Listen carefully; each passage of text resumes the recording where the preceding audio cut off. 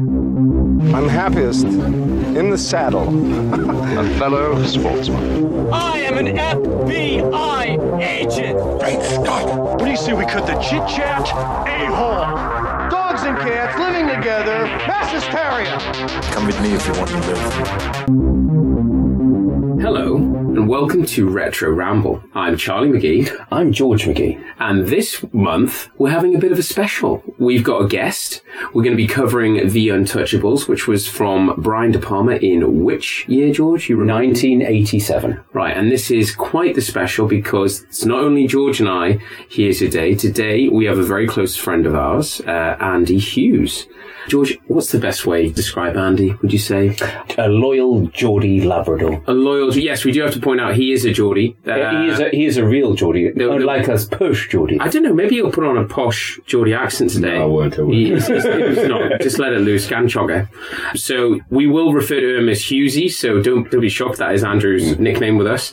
But Andrew is he makes documentaries, he works in video, and that's probably all you need to know about him right now. So, Andy, anything else you want to add? No, just thanks, guys. A real honour to be here. And I wish you told me that you only did this in boxer shorts. I mean, heads up would have been good. It gets hot in here. And it also helps with the audio. Yeah. Of course, yes. Let's be good. Yeah. Definitely. And George and I, we're brothers, so we just...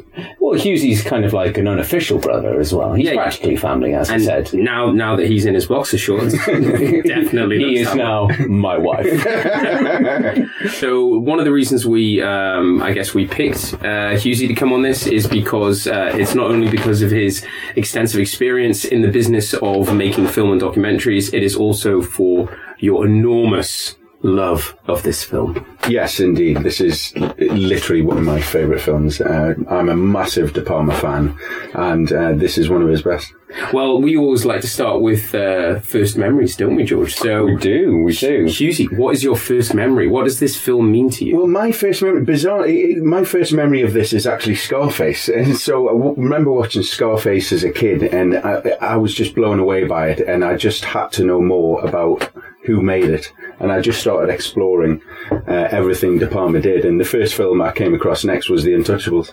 And then you saw that Sean Connery was in it.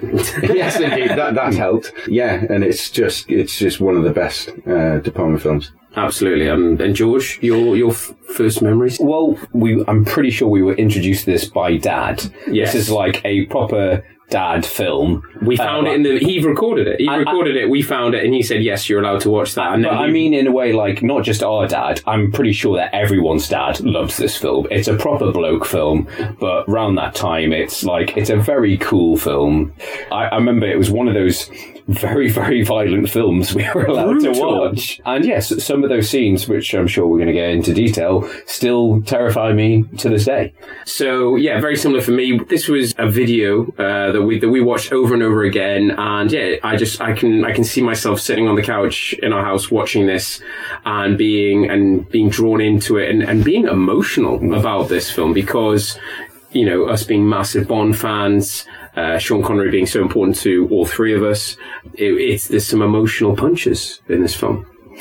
And on that point, shall I get into our usual disclaimer of housekeeping? Yes, so here is George with our monthly... I would just like to tee this up, and George will do our usual housekeeping, but I think there should be a warning for this episode, because I think in this episode, there's going to be probably some impressions of Robert De Niro, there's probably going to be a few impressions of Kevin Costner, and maybe Andy Garcia. I think that's pretty much the only impressions. Yeah, that's about I don't think we're going to do any other impressions of anybody. No, there's also the DA as well. Yeah, we'll do the DA and the Irish cop. So I think just that's the impression warning. I can't think of anybody else that will probably be. So, and I'm sure I'll still find time to slip in an Arnie impression in there somewhere. I don't know what. I'm just going to make up and coulda, woulda, shoulda. He normally finds his way into our episodes one way or another. So George, take it away.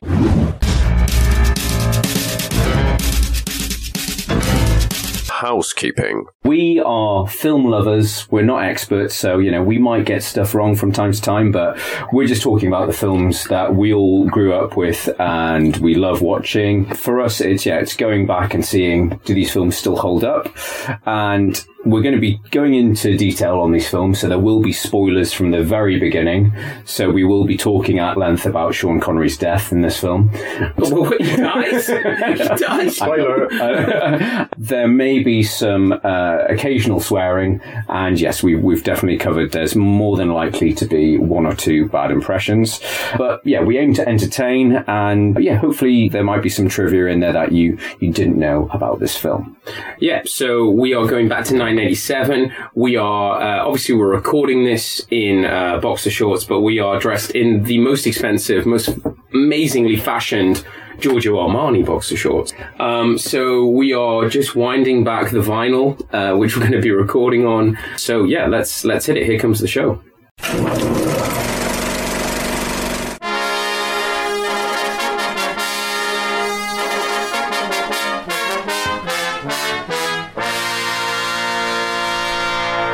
Robert De Niro is Al Capone.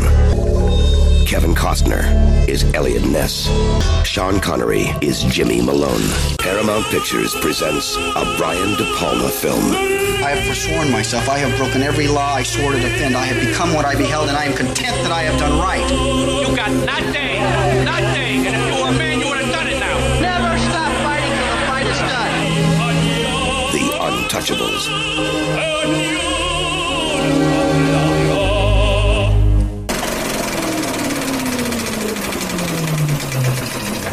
So George, 1987, The Untouchables, Brian De Palma. How did we get here? How did we get here? So yeah, we covered Brian De Palma drama. We have gone, yes, from one by your lovely moniker, Brian De Palma drama. I can't even say it. Brian De Palma drama. Yeah. So yeah, we covered Brian De Palma in our Mission Impossible special. So he did the first Mission Impossible. So The Untouchables, like Mission Impossible, was based on a TV series that ran from 1959 to 1963, based on the memoirs of Elliot Ness. The TV show actually starred in the role of Elliot Ness was a guy called Robert Stack. Now that name probably doesn't mean much to you, but if I told you he played the role of Captain Rex Kramer in Airplane... One hope is to build this man up, and then give him all the confidence I can. Stryker, you ever flown a multi-engine plane before? No, never. Shit, it's a goddamn waste of time. There's no way you can land this plane. Have a hold of yourself. The guy who has the two sets of glasses. He takes off one pair of sunglasses and he's got another pair. And he's got the dog that mauls the guy that goes to pick him up. Yeah. Along with Mission Impossible, they're both these films are adaptations of television series, but they're both owned by Paramount Pictures, as well as both being Brian De Palma's biggest grossing films. Wow. So there's some knowledge for you there. De Palma was, in his own words, he's quite openly honest and says that he was after a hit. He wanted a big hit, and this is something that you were talking about, Hughes. You were saying that Scarface, whilst became successful, wasn't that sort of... Yeah, that's exactly it. I mean, Scarface became a hit and certainly actually became more of a hit over the years, but Untouchables was the kind of, that perfect storm of a huge studio backing, a great script, and the talent of De Palma. And this was really his first major film, I think. Yeah. Well, that's the interesting thing is, so he was approached by producer Art Linson, and Art Linson's got a really varied filmography in terms of his production credits. So the same year he produced Scrooged with Bill Murray, another Love it. classic Christmas film. But he went on and did Casualties of War. That's De Palma as well, isn't it? Indeed, yes. Great, if harrowing Vietnam film. Yeah. And he did Heat as well. We can't get Hughes started about Heat. Please. Oh my God. Move on. And another little film called Fight Club. So don't get me started about that. So, Jesus. Yeah. So quite a varied roster of films. But he approached De Palma with the project, and they both agreed that whilst there was a lot of love for the original TV series, that they weren't going to focus on the TV series. De Palma even goes and says, like on the documentary, he's like, no, I wasn't a fan of the TV series. That's what it didn't appeal to me. It was more about the characters of Capone and Elliot Ness, because of course we talked about De Palma previously directed Scarface, and you've got some knowledge about Scarface, haven't you, Charlie? Well, it's actually when we were talking about the when Hughes and I were talking about the first scene, about how it reminded you of Scarface. The winding staircase and the winding staircase. And it is just quite cyclical in the fact that the Al Pacino Scarface film was actually based on the book Scarface, which was written much earlier and was based on Al Capone. So we go back. Good fact. I am there for the fact fans out there, all of you weird and wonderful people. Linton had got Brian De Palma on board. They agreed they didn't want to focus on the TV series. And then they brought on David Mamet on board. So for those of you who don't know, Mamet is an acclaimed American playwright. He's a film director, he's a screenwriter and an author. So his most famous play is another Hughesy favourite, Glengarry Glen Ross. Grace! So that was originally started off as a play in the 1980s, but was then made into the film that many people know in 1992 with Pacino, Alec Baldwin, Kevin Spacey. Yeah, Kevin. You can't say his name. Oh, What Plummer? And Jack Lemmon. And Ed Harris. Stand down, Captain. He's in it as well. Yeah, he is. Yeah. Very young. And Hammy Jonathan Price. That's got a great cast. Yeah, it really has. Yeah. But anyway, so yeah, they got David Mamet on board, and David Mamet is actually the key reason that both Connery and Kevin Costner came on board. Interesting. But the interesting thing that I didn't really realise, and it's probably like an age thing because you're sort of watching films around the same time, and it doesn't, because we were quite young at the time, but I didn't realise that this was basically Costner's breakout film. Yeah. He wasn't really a star before this. Yeah. I just assumed, it's another Kevin Costner film, because obviously we were lucky enough to grow up in the era of Robin Hood, Prince of Thieves. Yeah. So like Costner wasn't a huge star. This was the same year as No Way Out, which is another great Costner film. But yeah, De Palma wasn't convinced that he could do the role. He was like... Neither was the studio, apparently. Yeah, actually, De Palma spoke to some of his friends, and we've talked about this previously, that he's close with Spielberg and Lawrence Kasdan. And Coppola, and gosh, Lucas as well.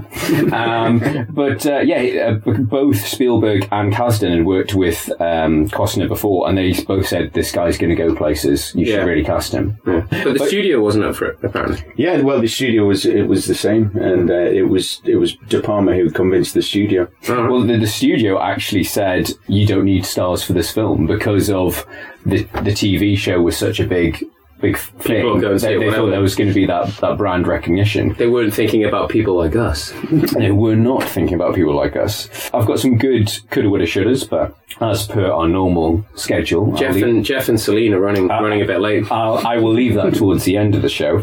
However, there is another coulda, woulda, shoulda that I'll talk about now, and it's quite sort of well known. But so before De Niro came on the scene, De Niro was always De Palma's first choice, but he was doing loads of different projects. He was in theatre, and there was a chance that he wasn't going to be available. So De Palma met with Bob Hoskins and talked to him about it, and he signed up to what's known in Hollywood as a pay or play deal, and that basically means you sign up to a film and you get paid no matter what. If the film doesn't happen or if you don't get the role, percentage or a lump sum. Basically, but the thing was, Hoskins would have done a good job, to be fair. Well, no, he would have done a really good job. I mean, I think he obviously had the look of Capone. If you look at, Capone is... I was going to say De Niro looks like Bob Hoskins. I'd like to see you tell him that. Well, the thing was, like, De Palma was completely upfront with Hoskins and said, listen, my first choice is Robert De Niro, but if he can't take it, would you be interested? And he's like, yeah, of course I would. And then, so they met, and then, like, months later, Bob Hoskins received a check in the post for 20 grand, basically on that pay or play deal. So which in 1987 is a lot of money. There's a lot of money for just meeting a director for a drink. And he basically rang up De Palma and said, please let me know if there's any more roles you don't want me to take.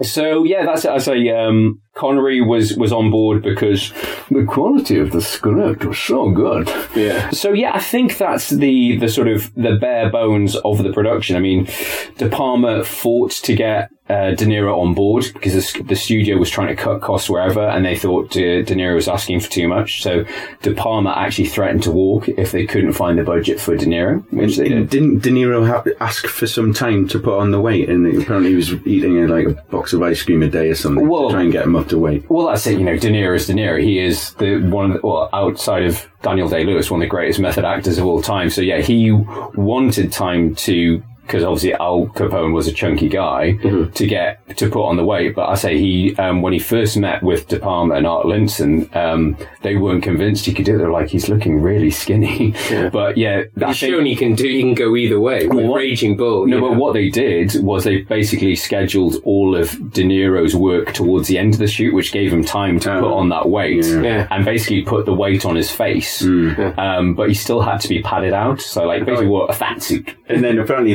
they made his neck collar so tight to drive the fat up. Yeah. And then all the rest down there is padding. I just like the idea that they gave him the exact same diet as Raging Bull without any training. Eating steak, ice cream, and everything, but unlike Raging Bull, no press-ups, no jogging. I think De Niro was a little bit pissed off that he didn't get to put on that enough weight for the role. Yeah, he would have liked to be fatter. I mean, there's apparently like stories online that De Niro tracked down Al Capone's original tailors to find out all the suits he wore. He even wore silk underwear at the best. It's like stuff that you're never going to see on camera, but it's all about getting in character. Just like we are now. Exactly. Well, I'm glad two of us came in silk underwear, George. Well, I just like the feel of Lycra. What can I say?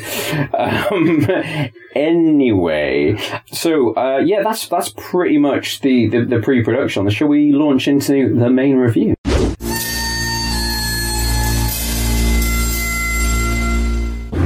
Act 1. Dun, dun, dun, dun, dun, dun. Soundtrack. Well, that's it. We've all talked about how amazing the soundtrack is. These credits celebrate it. The way it's just, you've got the name of the film, and it's like, oh, and by the way, here is the kick-ass soundtrack. So yeah, it's Ennio Morricone, so one of the most famous film composers out there. Probably the most famous piece of work he did started off doing the spaghetti westerns, so The Good, the Bad, the Ugly, and Fistful of Dollars.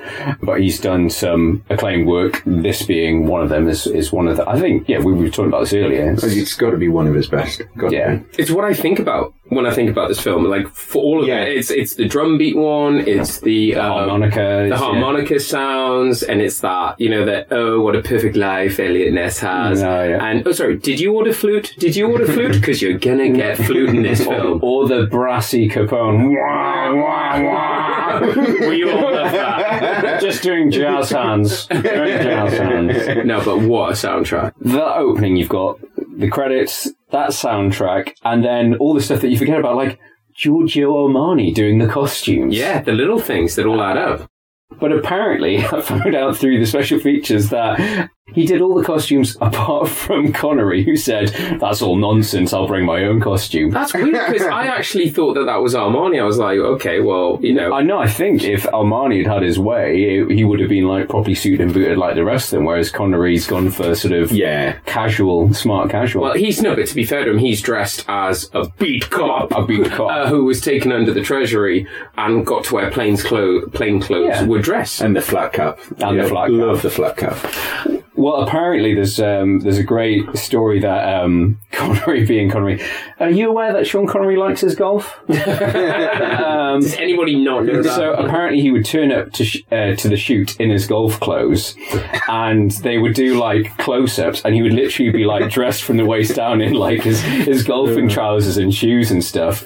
Then go off, play a round of golf, and then come back for like additional shots. And Andy Garcia talks about this. Like it's on YouTube, and Andy Garcia went up to him and was like, "That's really clever. Like you got back from golf, turn up for 5 minutes, do your scene, and then that's it." And Connery turned and goes, "This is not my first barbecue." He's having a great time. After those great credits, you've got that amazing opening scene. So, we've talked about in our Mission Impossible episode. Which, if you haven't listened to, what are you doing with your life? Still available to download. De Palma, he loves a camera trick or two, doesn't he? Oh, he's such a voyeur. He is a voyeur. And so this has got people surrounding Capone. He's having a shave. You've got your prologue. I mean, I don't know if it's because I'd watched Mission Impossible so recently. I was just noticing all the different camera tricks much more than I have in the past. Well, as in his style. Yeah. It is. It kind of carries through from even his early days, such as Blowout. You know, he's always doing this POV type of style, and later in his career, he's doing all the bird's eye stuff. And well, it's a way, like, I don't know how many takes they've had to do. And I think they even talk about they had to cut. There's a moment where it cuts to the reporters asking you a question. Yeah. And that's because they had to, they had such a good take, but that was ruined by one minor thing. Yeah. And it might have been like a continuity error or something like that. But it's a brilliant setup. And but they employ something, because we're going from director to director from Mission Impossible to this, but there's talking about John Woo. Not John Woo. We promise not to bring John Woo back into the room. No, is it called the Dutch camera angle? Where the camera's from the Batman TV show, where it's at a slight angle. That's a Dutch angle, Dutch tilt, I think. So it's on a tilt, but in Mission Impossible, when he's talking to Kittredge in the fish restaurant, it's from underneath. Up. Yeah, he does that because it's above De Niro, and then suddenly it's when he cuts, when the barber cuts him and looks terrifying. Yeah. Don't kill me. I mean, it's a brilliant classic De Niro look. The what the fuck did you just do? It is. And there's a kind of smaller version of that look later on when the assassin comes up to him in the ear and tells him that he's just killed Sean. Yeah. And then he just kind of looks at him, why are you ruining my song? Yeah. Just the finger, if you don't see, I'm doing a raised De Niro finger. and a squint. It's all about the squint. Yeah. What's the one we always used to do is analyze this. Yo, you're very good. You're very good. Yes, you are. Yes, you are. So we cut from Capone to that lovely little corner shop, and the guy's not willing to pay protection. What's the worst that can happen? Just having a little chat. That little girl comes in. She's just now we used to laugh about this. I still laugh at that scene. Yeah, Mister, you boom. I'll say you're laughing now. It is funny. It's a shock if you have children, obviously. If you're an adolescent with no fear of death when you watch this film. We've talked about this in the past, that Charlie and I, since we've become fathers, you become overly sensitive when there's dramatic films with kids involved. You get very protective, but this, I'm still laughing. Even though I've got a little girl, there's a little voice in your head going, think of the children. And you're laughing away. But then we cut to Elliot Ness and his blessed family life. He is a loved man, a good man. And here's some music just to back that up. You want the family to die after you watch this scene. Watching this now. It is. It's so... Isn't it great to be married? Isn't it great? Are you married? My wife. I mean, I think, I'm getting in there early, but I would say that's one of the few weaknesses of this film. I think there's the Elliot Ness family stuff is a bit overly soppy. Yeah. And considering how acid-edged Mamet can be, if you look at Glengarry Glen Ross, it's actually it feels a little bit out of character. Cool. And when you think about Elliot Ness, who's heading up this kind of real rogue kind of police crew, he's not going to be a guy who comes home and just, spoon feeds bananas to the family all night. Well, apparently, it's a bit of fiction for you, because Elliot Ness, I think, was married 3 times and had an adopted son. That's more like it. That's the Elliot I know. So, yeah. So it sounds like he's been upstairs and brushed the hair of a few ladies. Sorry, for those not in the know, I am referring to a certain euphemism from the... That I was completely unaware of. So was I. I'm too innocent. You still got some energy left? Maybe you'd like to come upstairs and brush my hair. Why is it weirder? Why is he brushing her hair? So late. That's what they called it back in the 30s. During pure Prohibition. So, speaking about Prohibition, so we've got that... What this film does really well is that sort of juxtaposition between the sort of opulence of Capone and the fact that he lives in a hotel. Yeah. An amazing hotel. And Elliot Ness and, Sean Connery and Jimmy Malone in their pokey little drab kitchens. Yeah. But apparently, according to... Righteous. According to De Palma, I had to try this down because he goes, I wanted corruption to look fabulous. Yeah, why not? But it's obviously, as we already touched on, it's helped by Morricone's brassy score. As they've got that midget with the papers running upstairs. I want a midget who comes with the papers. Yeah, we all do. I think it was a time. We move on to Ness's first failed bust. Yep. Let's do some good, man. Yeah. Oh my God, that's such a lame thing to come out with. And I'm glad that even in the film they pick it up. Well, yeah, you've got the whole, as we talked about, my wife's made me sandwiches. I'm so happy right now. We are blessed. We are blessed. But then that leads to it's a failed bust by it's been tipped off. Elliot Ness he's a bit annoyed. He's just looking out on the bridge. What could happen? I think you're missing a key fact here when he allows the newspaper reporter in to take a picture of him with the umbrella, which and then in the next scene, he's presumably minutes later, he's walking with a full copy of the actual front page. I mean, Hughesy, what am I going to say is, what have the press done for us? I mean, exactly. Really, they're just the bad guys. Well, what this tells me is in Prohibition times, the press were on it. They had laser printers and everything. Yeah, exactly. Fresh off the press. Fresh off the press. Yeah, take a picture, and then it's the same evening, isn't it? Yeah, it's minutes later. It's a dawn raid. Yeah. When he's like on the bridge and he's about to litter, and that littering is going to change his life. It's still not light yet. So because he has that chance encounter with that Irishman. Yeah, that Irishman with a thick Irish accent. You okay, Paul?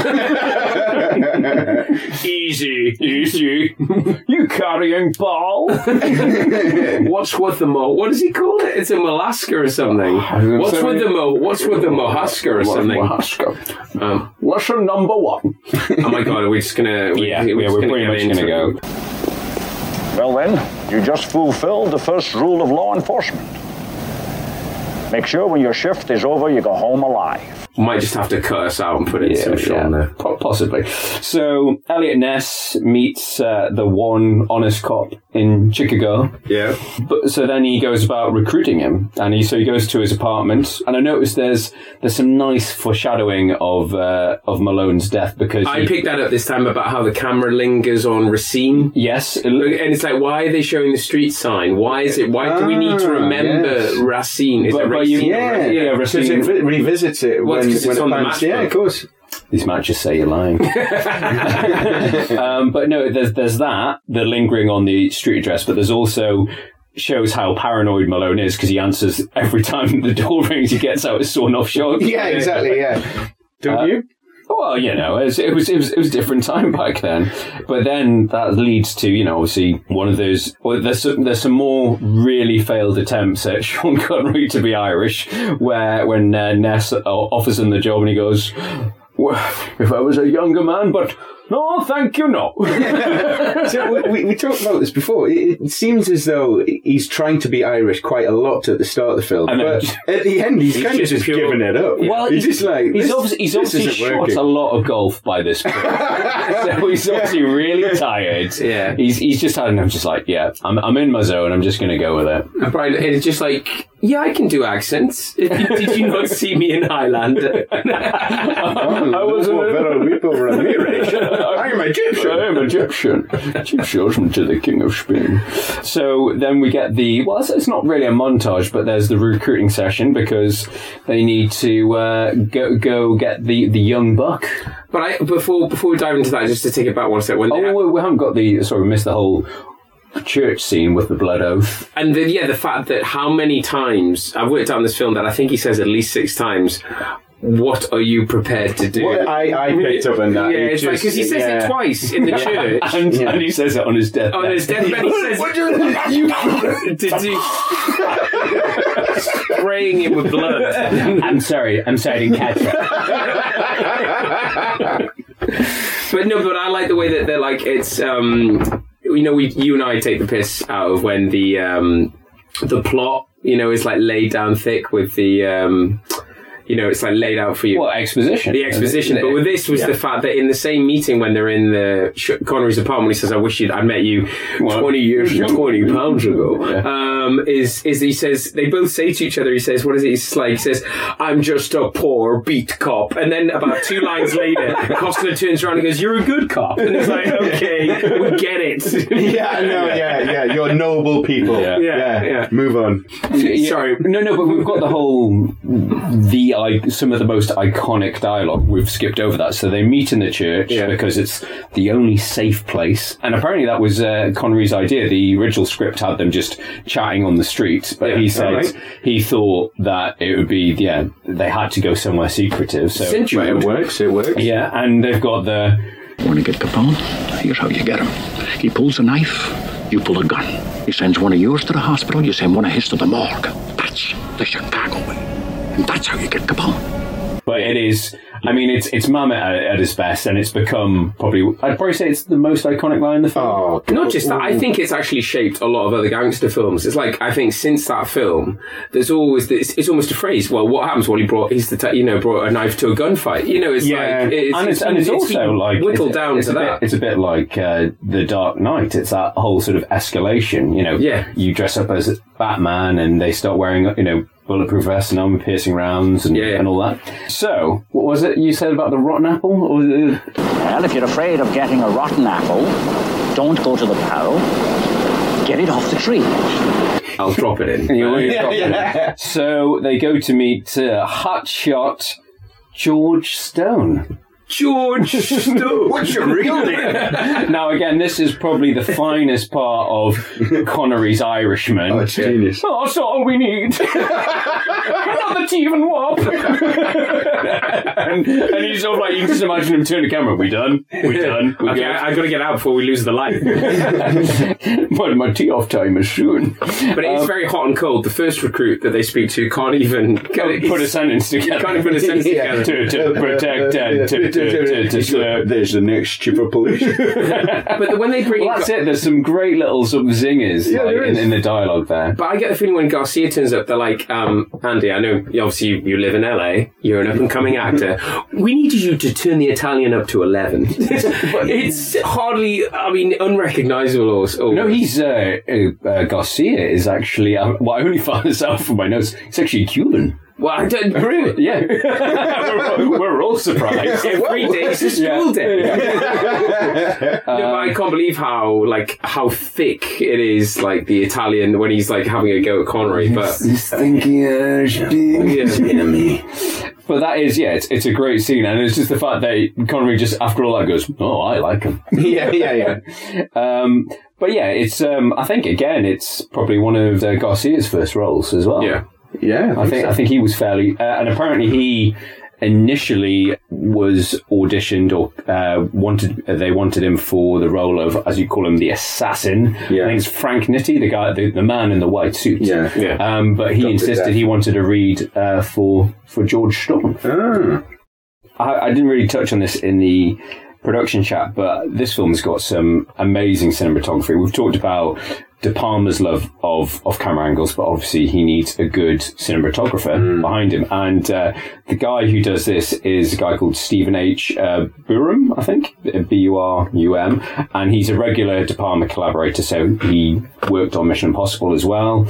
He did Carlito's Way, and he did Snake Eyes as well. He said in his in the behind the scenes stuff that he wanted to play around. They did a lot of research on like 1930s photography, and it was all about use of negative space and lots of repetition. So they also talked about the fact that in the 1930s, if you look at all the photos in the 1930s, there's hardly anyone on the streets. Yeah, that's it. And that's what Totally they wanted bare. to go for. So that opening shot of the corner shop, there's hardly anyone on the streets, and that where you see all the cars lined up, that's that negative space, that repetition of all the same cars lined up on the street, but hardly anyone there. Yeah. But yeah, I just love obviously it's got amazing locations work, like some stunning sort of Chicago underneath the train lines. You've got the courthouse, the sort of outside the police station and stuff like that.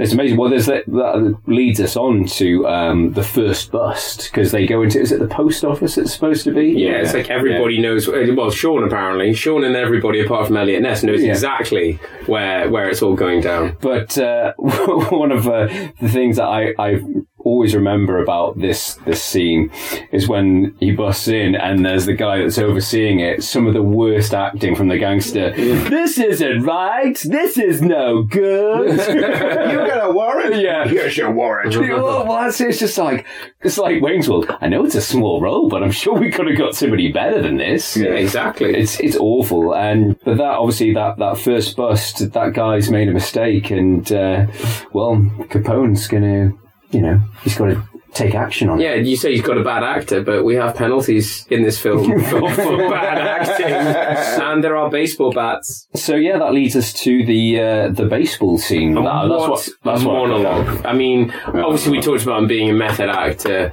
but every time I watch this film, you're listening to the words that he's saying, but you're just looking at him and just going, wow. You're just going, it's De Niro, he's in his element, it's what you want to see him do. It's an amazing scene because, it's a great monologue from De Niro, but it's just that palpable tension. You know something's going to go wrong. You know he's an angry man. It's like a drip feed of tension. Yeah, but they don't seem to get it. They're not bricking it. Yeah, because even the guy that he takes out is like just about to light up a cigar. Obviously we can feel it. And once again, it's that camera view. Well, that's camera's from the table looking up. Yeah, it's that. And you see behind the scenes, they've cut a hole in the table and the camera's just spinning round, just like following everyone. But that is there. It shows, it's probably down to De Palma, but it shows like how, as you say, they're all comfortable. They're all yes men. Yeah.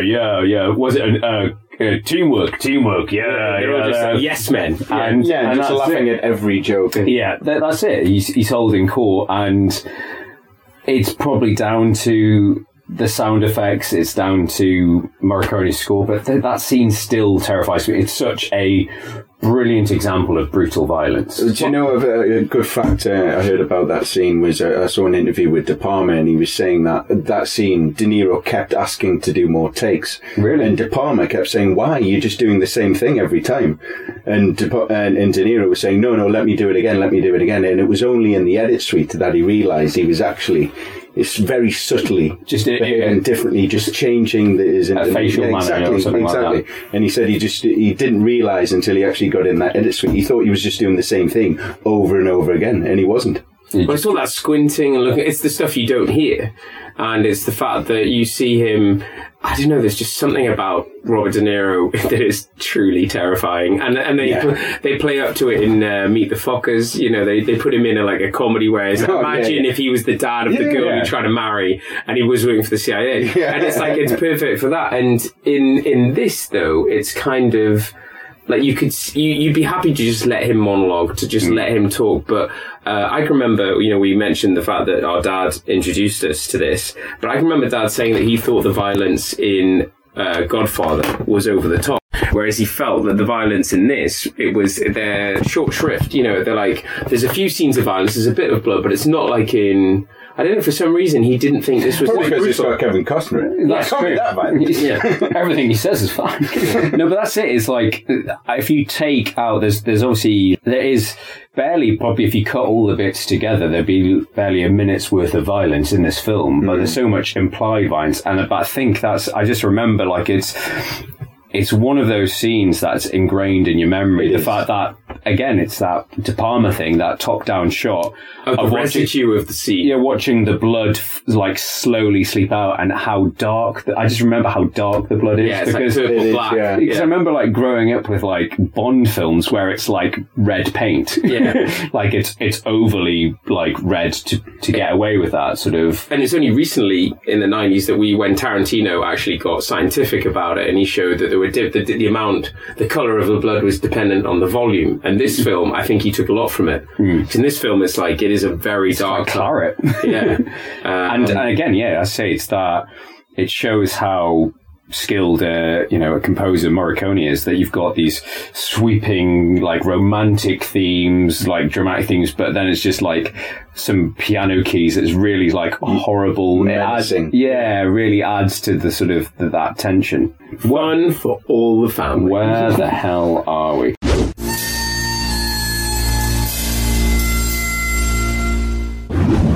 So yeah, we get, I think it's our first scene of Frank Nitti, the assassin in white, turns up at outside Elliot Ness's house. I said, that's a nice house.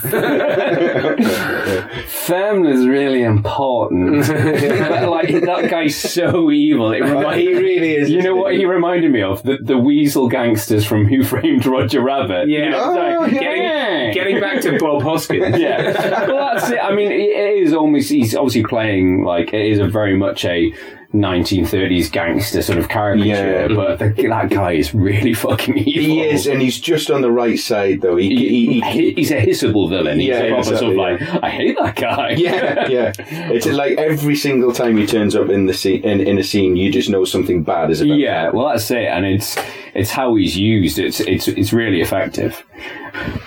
We've got more time with Elliot Ness and his lovely family, and Eskimo kiss, Dad. Butterfly kiss. Yeah. Kill them already. But let's go straight into the border raid. So they fly off. They've got the hot tip. This is great.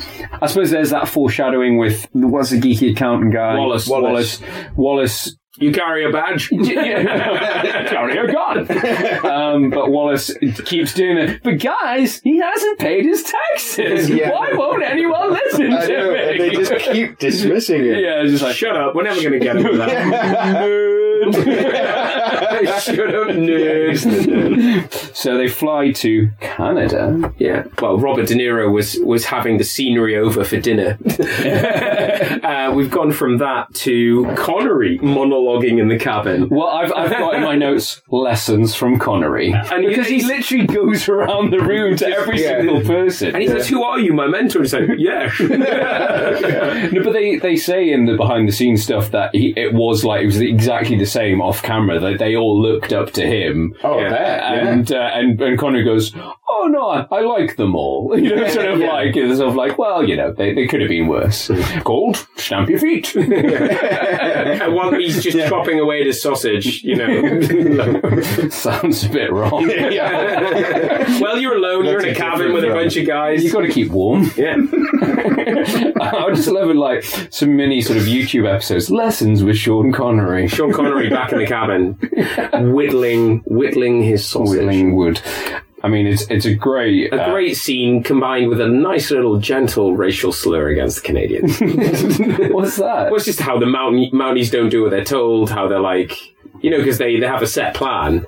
And they are kind of painted as the silly Canadians in this scene. I do not approve of your methods. Oh, that's brilliant, that. But what a hit, what a hit. And as we discussed, in terms of body count, Wallace, the accountant. Wallace, the bumbling idiot, is actually more clinical than the assassin. Yeah, well, that's it. Yeah, you've got hotshot Andy Garcia gets taken out straight away. Scene, because he announces, he turns up, points to the guy goes, "Hey!" And then shoots him, the other guy gets him. But no, it's a great scene because it's cutting between the three different parties. You've got the Mounties storming from one side of the river, you've got the gangsters running around like headless chickens on the bridge, and then you've got the heroic Untouchables going in for the kill. One of my favourite Connery lines is in this scene, which I completely forgot about, where he's chasing after the guy and he goes, "Enough of this running shit." It just fires in the air. There's no nonsense attitude to everything. Enough of this running shit. And I sort of, part of me just thinks he improvised that. I've got to get back to my goal. He couldn't be asked to run anymore. So, Sean, you're going to be running, 50, 100 yards, so we'll see about that. I mean, the favourite part of that scene for me was when it just ends. He shoots the barrel, and then they've got whiskey coming out of the barrel, and then Wallace just takes a cheeky little sip and goes, "Ooh, just like the cheeky little nerd here." Well, apparently it's a bit like the thing in The Godfather that every time you see an orange on screen, it symbolises death. Death is coming. Apparently, every time somebody takes a drink, they're marked in this film. They're marked for death. So Wallace has a drink of alcohol. He's killed soon after. Connery is seen drinking in his kitchen before he's picked off. So. Yeah, don't drink. It's the overall message of this film and the era in general. What about the little girl at the start of the film? Does she have a cheeky shot of vodka? She did. Well, that's what she was at the bar for, right? They ruin Capone's run, and obviously Capone isn't happy. But again, Ain't two keys. But again, like you were linking back to what you were saying, Hughes, about expediency of the printing press. The guys managed to get all the way back from Canada to report to Capone very quickly that it's gone south, and Again, it's probably one of the best lines from De Niro. I want you to get this fuck where he breathes. I want you to find this Nancy boy, Elliot Ness. I want him dead. I want his family dead. I want his house burnt to the ground. I want to go to the middle of the night. I want to piss on his ashes. Great delivery. Oh, it's perfect. I can hear it in my head. Like, generally, like, if anybody annoys me, I'm like going De Niro. I want him dead. Dead. So yeah, as we've already talked about, Wallace has had a cheeky drink, and that means he's marked for death. Well, what were you saying about they get back to the station and it's pretty eerie, isn't it? Yeah, well, when they first arrive, it's all celebration. You know, Sean and Sean, his wife is he's just given birth, so they're there with the cigars. Everyone's happy. All the press are there. He's named his son after Connery. So it's all celebration, and then the moment that changes the whole mood, you see the assassin and the police. Well, it's a bit, but it's that camera work. It's that brilliant. Camera work. Everything's great. They get in the lift, and you're like, well, what could possibly go? Oh, yeah, exactly. Yeah.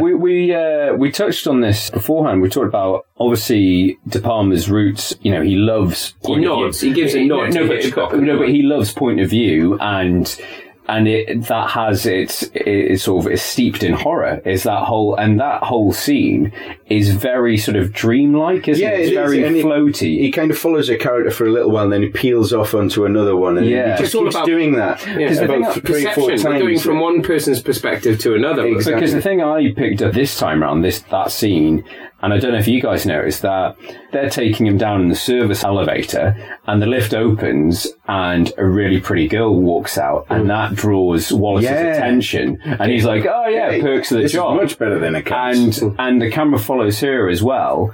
And then she immediately gets in the next lift with all the reports and stuff. So she's obviously a plant. Yeah. Because why would she be in the service elevator for a start? And the fact is that it's worked. She's just a distraction. Yeah, no, so he's not going to recognise the assassin. Yeah, she's drawn the guy's attention. And were you listening to me, Neo, or were you looking at the girl in the red dress? That's it. And it leads to Wallace's death, which again is pretty brutal. Well, as we say, it's like a horror scene. Yeah, like it's like, but it is like the way it's set. So, yeah, the fact that it's like the blood smeared on the walls. But it's that little. Did you notice it watching it this time? Because when I noticed, you see the guy, he just gets away because they run out into the street, Costner and Connery, and just before they come around the corner, the guy gets walks. Away. He walks millimeters. But he walks past camera, and he probably. What I noticed this time is his hands covered in blood. Oh, right. And it's the only, and it's the fact that his hand, and I was like, oh, and then it's like, because he's been sitting there wiping. Yeah, just like, I've got a few things to say. How'd you write touchable again? Is it wrong? Is it wrong to think of Sideshow Bob from The Simpsons writing in blood?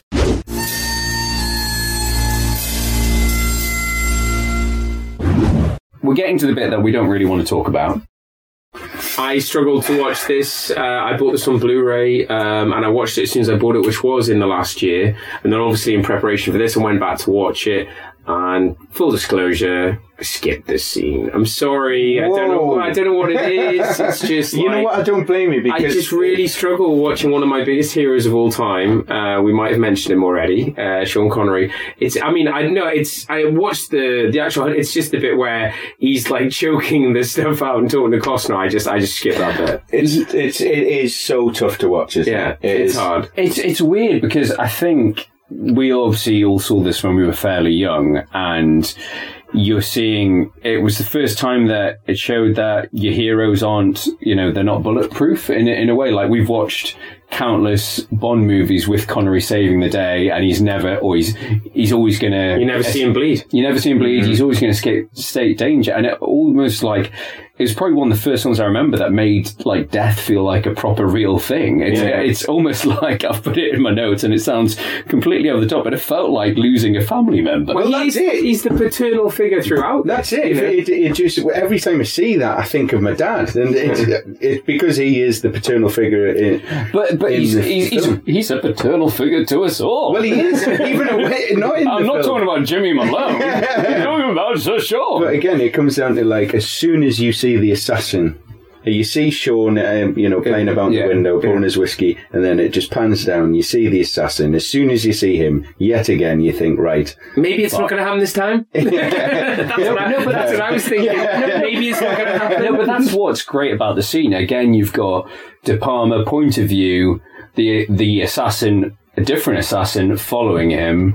And it's almost like, it's a bit weird because he follows him and then he loses him in his own apartment. Mm-hmm. And then Connery has got one up on him. Yeah. Just like a wop to bring a knife to a gunfight. Just racist till the end. The way he looked at his killer. The way he looked at that assassin. But you think, he's chased the guy out. Uh-oh. No. Back up. Yeah. Brutal there. He is shot a lot. Well, I mean, that's why. Lots of times. Yeah, almost make sure he's shooting until he's dead. Well, it's like, I'm amazed that he managed to hold on for so long. Well, he's Sean. Of course he's Sean Connery, but it still gets me. Obviously, it's helped by alcohol, drugs,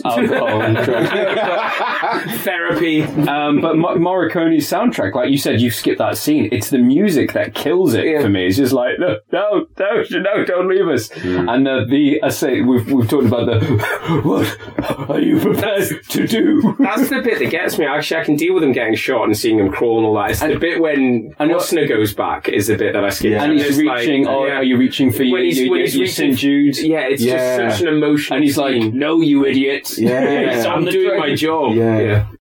And I've got my notes. De Niro's even crying, but no, he's at the opera. That's why he's crying. But it's pretty emotional. Yeah. But there's that juxtaposition of really, opulence versus tragedy. Yeah, and it's the fact that, and as you said, the assassin comes to, the deed is done. He's like, good. Again, leads us on to probably the most famous bit of this film, the staircase scene. I thought you were going to call it the sailor scene. I've never seen a group of sailors congregate at that time of night in a station in a landlocked city. I don't know what film they were filming. In the original script, there was supposed to be a final gunfight was supposed to be on a train, but Paramount said that seemed a bit expensive trying to source a 1930s period train. But funnily enough, De Palma would go on to do a train set scene for Carlito's Way. Correct. Which I haven't seen in years, actually. I need to give that film another watch. We can't afford a train from the 1930s, but we can afford a train from the 1970s. Mainly because it's still in use. Mainly because it's still being used. Don't tell anyone about that. So I'm just going to put my glasses on and give you some film nerd trivia. So this whole staircase scene is, we've talked about De Palma is he loves to reference other directors. Obviously, Hitchcock is a massive influence on him. But this scene in particular is a massive homage to one of the most famous early films from 1925, Battleship Potemkin. A silent film all about the sort of revolution of the Russian army, directed by Sergei Eisenstein. I had the pleasure of watching it during my uni days. But one of the key scenes is the Odessa steps, and it even has the pram falling down the steps. It has soldiers, and I think sailors getting shot. So De Palma, once he realised he wasn't going to get his shootout on a train, he was like, right, well, we'll just do the Odessa steps. So it's good fact. It's good fact. There's but again, it's also referenced in Terry Gilliam's Brazil. I've only seen Brazil once and I can't remember that scene. But obviously this scene is also been parodied in Naked Gun 33 and a third, where there's not one pram, not two, there's actually actually 4, as well as a rogue lawnmower. The Pope turns up, as well as Bill Clinton. I'll put a link on the blog, but it's like, save my baby, save my lawnmower. But it does show how much of an impact this made to popular culture of the time. But yeah, we've talked about, De Palma's brilliant at that unbearable tension, that suspense, and there's so much build-up on this, isn't there? Yeah. There's the sort of like looking at the clock, everyone is a potential gangster, but there's a guy it's just... useless mother. It's like, just get the pram up the bloody stairs, woman. Why didn't she just take the lift? There was lifts in those days. We've talked about the service elevators and everything. Yeah. But yeah, it's a really... It's almost painful in terms of like the tension, because you've got the lullaby, you've got the crying of the child, and it's really sort of, and then the sort of Morricone's sinister music's creeping in, and then the bookkeeper turns up, and all hell breaks loose. Yeah. How many sailors do we think gets killed? I counted 3. Right, I counted a lot of hunky sailors. I think there's at least 4 sailors that got caught in the crossfire. Did nobody tell them? Did they not watch the Duck and Cover video? And well, the other thing I get a bit confused about is this because they're inherently evil, but why do the gangsters start shooting at the pram? But I see, I'm undecided about it. No, because he's chasing after it, and they start shooting at it. But I'm undecided about this, because it seems to me like because they're flailing about, they seem to be just out of control and just firing in that general direction. It's just building. Yeah, that's what I think. It's about the tension. You're missing out a thing at the start of this, which I found hilarious, and I just burst out laughing when I saw it. It was when he first shoots the guy at the door, and then he turns round to start shooting at the guys on the stairs. The mother gets over at Ness and says, "No, don't do it," and he literally just fucking elbows her in the face. Get off. Doing my job, sweetheart. Don't get my way. Yeah, no, I remember that. She's like, my baby. It's like, not now. Saved your baby. But do you not think that generally, what I picked up watching this is, obviously he's a master of tension. What he does, even in the first opening scene when they're about to do that first bust, he sees the photographer. When he catches the photographer, he pulls out his gun, and it's like tension, but it turns out to be nothing. But in this film, they're a bit gun happy. Have you not noticed that? Like, if anybody comes into a room, they all immediately pull out their guns. Yeah. I mean, it's trying to reinforce that they were under threat the entire time. But even when Malone and Stone come and meet him at his house after the wives, and they're like straight out with the guns. Yeah, as soon as the car turns up. No, it's all right. He's with me. So yeah, no, it's a brilliant scene. It's so ramped up. Good payoff. Yeah, it is good payoff. And because you got a whole bit of Stone Garcia sliding across the floor, chucking the gun in the air. It's really slick. I got him. He actually, 1. Boom. Yeah. 2. He actually promises that, he delivers on his promise of being a badass, because he was useless at the bridge raid. That's it, actually. Yeah. In the story, he's meant to be the best shot, and we never see it until that scene. Until the end, yeah. I guess they were probably trying to build it up. So that takes us to court. And again, we've got that reinforcement of 1634 Rancine. I don't know if we want to talk about the legality part of him switching the juries. The judge is on the take. It's all minor stuff, but it really gets into considering how they kind of played with the facts of actually what went down. Do you know what I mean? This isn't a completely historically accurate film, so I don't think we should. What? You mean Kevin Costner wasn't Elliot Ness? No, he wasn't. So yeah, these the matches give Frank Nitti away in terms of the assassin, and you've got very sort of drawn out running across the rooftops, climbing. Early days of parkour. Yeah, is Elliot Ness going to shoot an unarmed man? No, he's too good for that. He wouldn't do that. He just going to throw him off a building. And again, this is one minor point, but it kind of ruins the effects, but also Frank Nitti feels like he's falling for a long time. Probably windmill arms. But you want him to suffer. You want him. Everybody enjoys that death, even Nitti. And I love. I've just got when the verdict, when Capone goes down, I love how angry De Niro gets. He starts punching his lawyer. Yeah, he's so angry, isn't he? Yeah. Worked up. Yeah. And then the last line, what are you going to do? Prohibition is going to be abolished. I think I'll have a drink, which is quite funny because Elliot Ness in real life did become a bit of an alcoholic. He started drinking quite heavily in his later career, spending his free time in bars, often telling exaggerated stories of his law enforcement career. So it was actually quite sad that when he died, apart from like the fact that he brought down Capone was largely forgotten, and so he died in 1957, but then the book was published after his death, and then obviously picked up for the TV show. So he actually had a bit of a tragic end. Just a bit of trivia: Connery's accent, even though we've talked about him playing an Egyptian in Highlander, is actually, this film, The Untouchables, has awarded him with the worst film accent by Empire magazine. So out of all the worst accents, even beating Dick Van Dyke in Mary Poppins. How does that beat Highlander? No, I'm sorry. It's not that bad. I think it's the fact that maybe Scottish-Irish, it should be easier. Yeah, and the fact he won an Oscar for it as well, I suppose. Well, you got Best Supporting Actor, yeah. Yeah, so, in terms of Academy Awards, it was nominated for Best Costume Design, Best Original Score, obviously. Of course. Best Production Design, but Connery was the only, out of all those, Connery won. I think was that his first Oscar? His only Oscar. His only Oscar. Oh, there you go. It's a big film for him, and you can see it in all of his memorabilia, and you can see it in a lot of things when you search for this film. What's quite funny is the fact that Kevin Costner's obviously he's on the front of the DVD, but he's normally in the background, and Connery's always in the foreground. But one scene I forgot to mention it when we covered it, but the cabin scene when Costner has to shoot that guy, and he's like, put your gun down, and the guy doesn't, and he shoots him.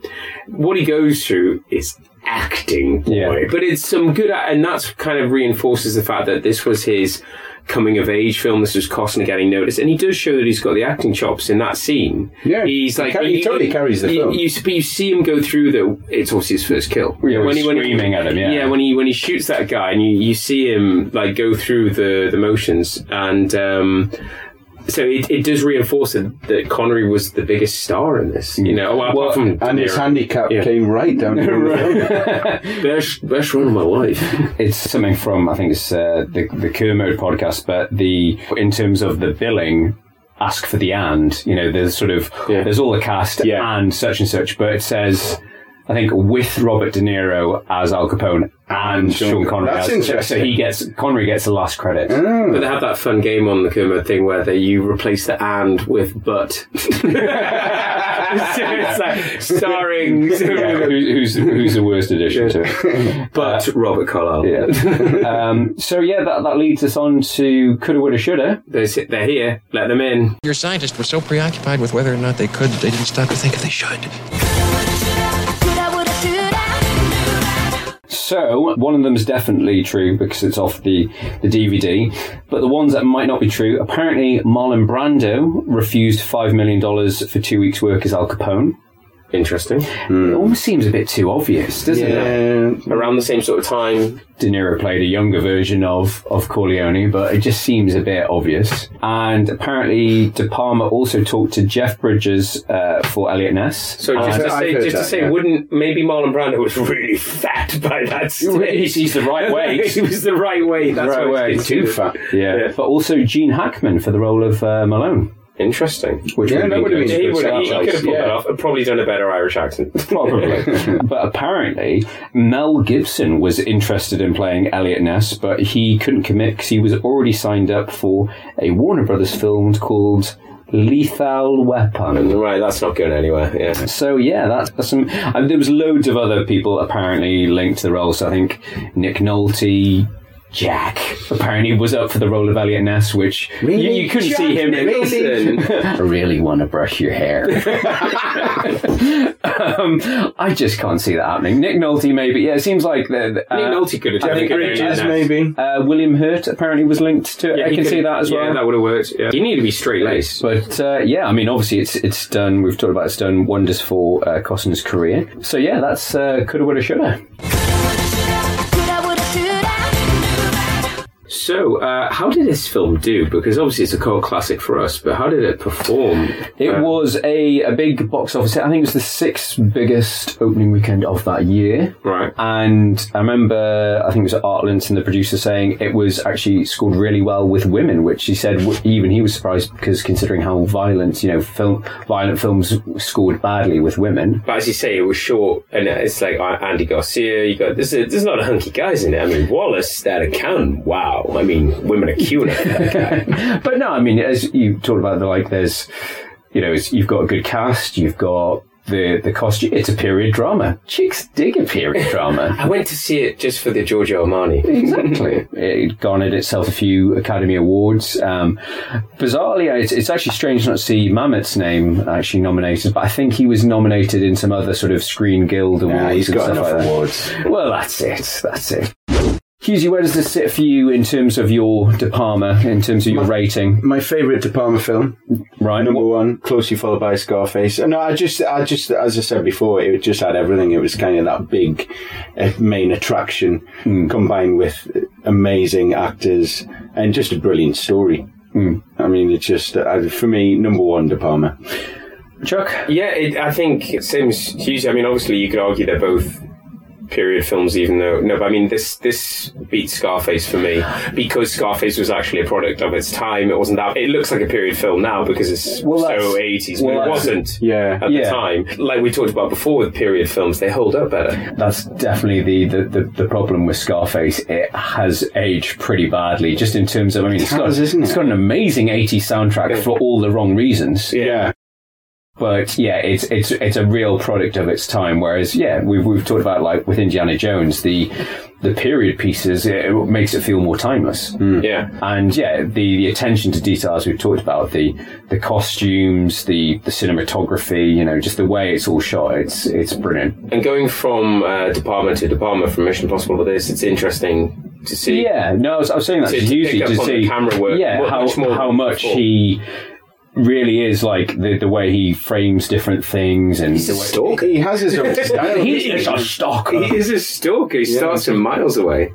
But yes, it's a shame because I don't think, and correct me if I'm wrong. He hasn't really done much recently. No, I think. Oh, he did. Did he do the Black Dahlia film? Which did. Yeah, which is terrible. Yeah, it wasn't. Because you think, it's a return to sort of gangster 1930s, and it's just he's really sort of lost his edge, sadly, which is a shame because he has done some brilliant stuff over the years.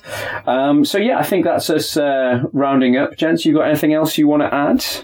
Thoroughly enjoyed watching this, even the tough bit. As I said, I did watch it all the way through 6 months ago. It was just too much to watch the Connery death again. But no, it's amazing what effect it has on people, though, isn't it? Because it genuinely affects all three of us. And it absolutely deserves its accolades for music, because it's the one thing I think about when I think about this film. I can hear the soundtrack is etched in my brain. Maybe that's from watching it so much when we were younger, but just really it just stands out. And it's a bizarre. It's not like I don't listen to that type of music. No.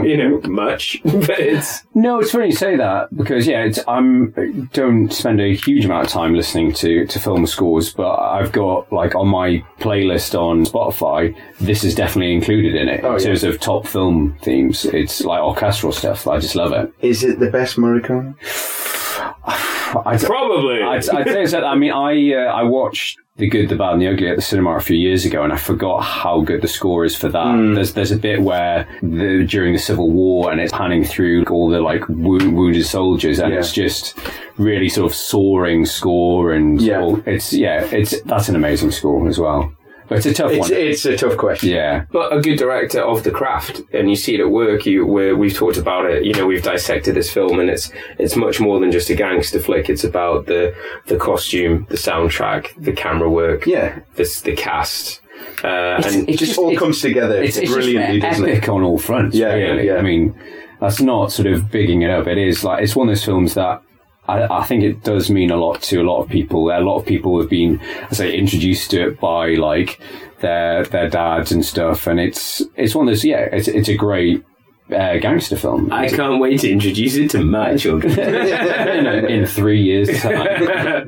But well, I have to say a big thank you to Andy, to Hughesy for being with us today. Yes. How's it been, buddy? It's been great fun. Cheers, guys. Well, thank you for coming on. Yeah, we've only got 3 more episodes to record now. And you get to put on an item of clothing. Can I put my clothes back on? No. You're being punished. You're being punished. No, so it's been great fun. I've been Charlie McGee. I've been George McGee. And I've been Andy Hughes. And we will be back next time, George, with what? Do we know what we're doing yet? Do we ever know what we're doing? I do. Well, I'm glad one of us. We've got another special because it's some anniversaries for somebody we haven't done on the podcast so far. We've talked about him.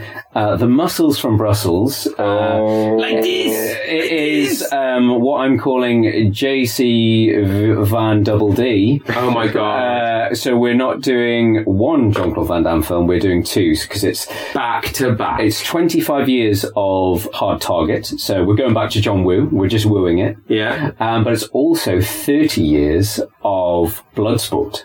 Yes. You Frank Dux? Frank Dux! What a film. So yeah, I thought, why do one when you can do both? And we can do that naked. Yeah. With some splits involved, maybe. Yeah. I don't know.